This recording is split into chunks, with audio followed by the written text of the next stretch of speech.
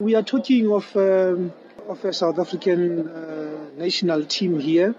We are not talking of club football because most of the players from Zimbabwe are playing in South Africa. We are fully aware. The good side of it is that we can profile the players week in, week out. And also they know our players playing in the league. So as for Ethiopia, we are fully aware of what happened in the past, but we are talking currently of the South African national team with a different playing personnel, with a different technical team. So our ambition with respect to both Zimbabwe and Ethiopia is to qualify for the World Cup. And it is not only about them because they are our neighbors or they have players played or playing in our league, in the PSL.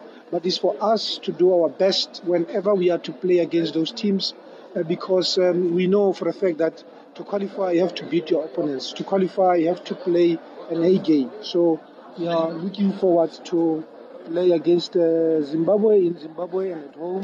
The same with Ethiopia. And like I said, we give both teams the respect they deserve.